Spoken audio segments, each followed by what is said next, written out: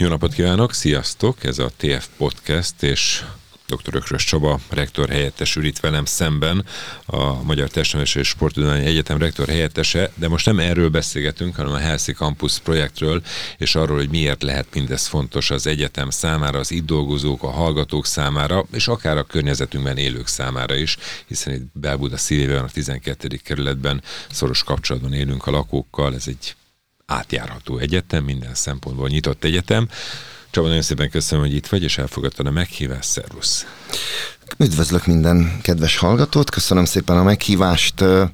Hát bokros teendőim mellett ez egy következő nagyon nemes feladat, örömmel vállaltam. Vezetőség részéről kell egyfajta jelenlét abban, hogy biztosítsuk ennek a programnak a résztvevőit, hogy akár az anyagi, akár az erkölcsi támogatás, a stratégiai tervekbe való beépítése ennek a programnak biztosítva legyen.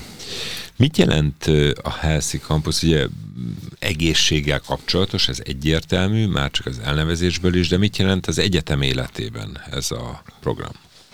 Az egészségnek egy ilyen holisztikus megközelítése, tehát nem csak a fizikai erő, a testi képességeknek mondjuk a magas szintje vagy megfelelő állapota, hanem lelki, mentális, szociális egészséget is jelent, tehát egy olyan környezetnek a kialakítása, amely egy ilyen mikrohelyzetben, mint mondjuk egy egyetem, tökéletes mintája lehet annak, hogy a munkavégzés mellett az életvitelünk, életmódunk is az egészséghez kötött, mivel az egyetemünk profilja is azért szorosan kapcsolódik ehhez, nekünk könnyebb talán ezt megvalósítanunk, mint olyan egyetemeknek, akiknek más az alap, tehát a képesítés kiadásának az alap mondani valója.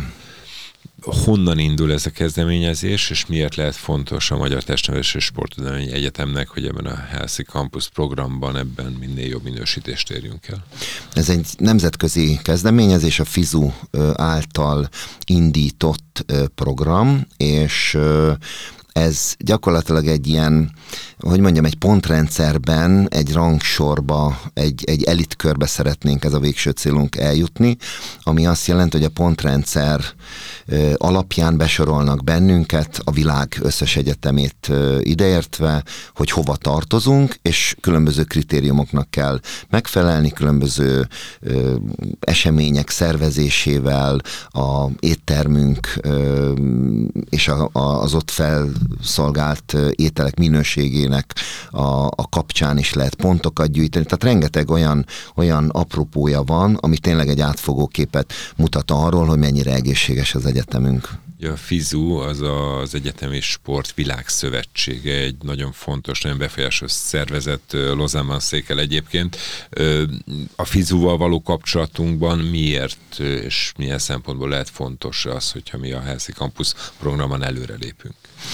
Én azt gondolom, hogy mivel ugye a Testnevelési és Sporttudományi Egyetem, tehát nekünk és az ilyen jellegű egyetemeknek zászlós hajóknak kell lennie ebben a programban. Picit a FISU-nak is az a meglátása, és nagyon helyesen azt gondolom, hogy egy egyetem közössége, és itt elsősorban a hallgatóinkra gondolok, akik mondjuk gimnázium elvégzése után, tehát körülbelül 18-19 évesen akár bekerülnek ebbe a körbe, és hogyha mondjuk az MSC hallgatóinkat, tehát az idősebb generációt, tehát egy ilyen 20-25 évet át tudunk fogni azzal a közeggel, aki itt tanulmányait itt végezve, és mondjuk vidékre, vagy a világ bármilyen tájára elmegy, és azt a sportos életmódot, amit az előbb említettem, hogy nem csak fizikai értelemben sportos életmódot tudja képviselni és továbbvinni, akkor az egyetemek szerepe megkérdőjelezhetetlen ebben. Beszéljünk kicsit a programokról. Ugye, aki bejön a TF-re, a Magyar Testnevelési és Sporttudományi Egyetemre, és látja a hallgatókat, látja, hogy ez egy egészséges egyetem, de hát itt azért sportolók, sporttal foglalkozók, te magad is ugye edző vagy, és tehát olyan emberek dolgoznak, akik a sport közegében mozognak. De mi az most egy-két konkrét példát? Például mondtad az éttermet. Tehát itt, hogyha pontokat szeretne szerezni a TF, mit kell tennie ahhoz, hogy a rangsorban előrébb lépjen? Például az étteremben, hogyha ennél a példánál maradunk, akkor az a választék, vagy az a kínálat, amit az étterem tud nyújtani, olyan dietetikai szempontoknak megfelelő kalória, energiabevitel, tápérték szempontjából optimálisnak mondható, és ez nem csak mondjuk a élsportolóinknak elérhető, hanem ezek a kiemelt úgynevezett fitness programok, hanem tényleg úgy tudja összeállítani mindenki a saját szó szerint szája íze szerint, hogy mellette tud figyelni mondjuk a kalóriabevitelre. Milyen más programpontok vannak, ahol ugye lehet előrelépni? Említetted például a mentálhigiéniás egészségi mutatót, beszéltünk értelemszerűen gondolom a sportteljesítményről is. Mondunk még néhány példákat? Persze, természetesen. Tehát az a jólét, amit szeretnénk elérni az egyetem közösségében, például egy mentálhigiéniás szolgáltatással, kifejezetten a szakértők bevonásával olyan tanfolyamokat, foglalkozásokat vezetnek, amely gyakorlatilag relaxáció technikát, kommunikációs technikákat, tehát itt a kis közösségünkön belül fent álló, mert azért valljuk meg, van feszültség bizonyos helyeken, ezeknek a megoldását, vagy akár belső feszültség oldásra is alkalmas helyek kialakítása, illetve technikák elsajátítása. Mennyiben lehet mindez hasznos például egy külső szereplőnek, akár egy a környéken lakó embernek? Természetesen ez egy pont, mint említettem, hogy az itt dolgozók, ahogy viszik ezt a hogy mondjam, jóléti állapotot. Szemléletet, ez a jobb szó, köszönöm szépen, a külvilág felé. A közvetlen környezetünk tényleg a legközelebbi olyan terület, aminek a bekapcsolása, azt gondolom, hogy feladatunk, és ez vállalt feladatunk is, hiszen ebben a következő mikroközösséget egy picit kijebb nyitom, akkor a kerületet teszem azzá, utána a fővárost, utána az egész országot, tehát hogy ez szélesítve is tud működni, tehát ezekre a foglalkozásokra szűrővizsgálatok, meghirdetett egészségnapok, természetesen várunk külső partnereket és résztvevőket is. És itt például az egyetemen dolgozók és a hallgatók között milyen a megosztás? Tehát, hogy a hallgatók is fontosak, vagy a dolgozók a fontosak, hogy kell ezt elképzelni itt a programon belül? Nem tennék különbséget. Tehát én azt gondolom, hogy a hallgató is jobban jár, ha kiegyensúlyozott és egészséges, minden szempontból egészséges oktatóik vannak.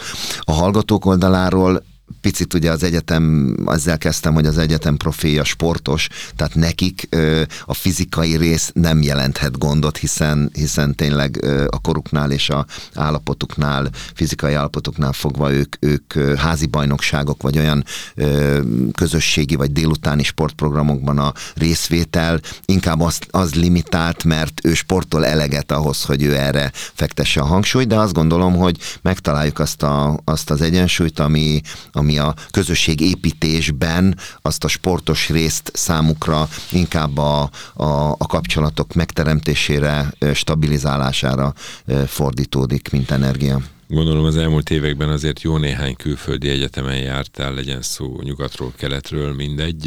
Láttál olyan egyetemet, amely a Healthy Campus programon belül erős, és láttad annak esetleg a példaértékét, hogy mit jelent mindez a megvalósulási fázisban? Viszonylag friss példám van, Münsteri Egyetemen jártam, és pont abban az időszakban, amikor a hétnek a csúcspontja az úgynevezett campusfutás volt. Ez azt jelentette, hogy a campuson egy nagy festékcsíkot végig festettek, ami pontosan 2500 méter volt, és különböző távokra lehetett nevezni.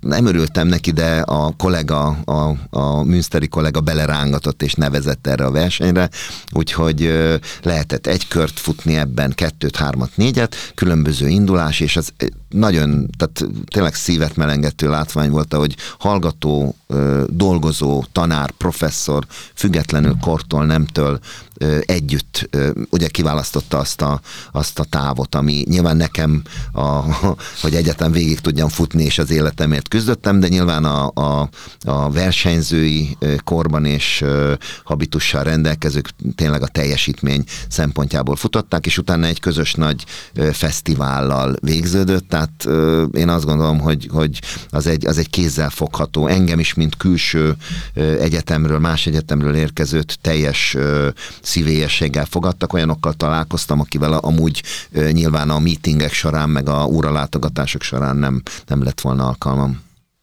Hát reméljük, hogy sok ilyen esemény lesz majd itt a TF-en, a Magyar Testnevelési és Sporttudományi Egyetemen, és a Helsinki Campus program sikeres lesz. Köszönöm szépen, Csaba, hogy beszélgethettünk erről.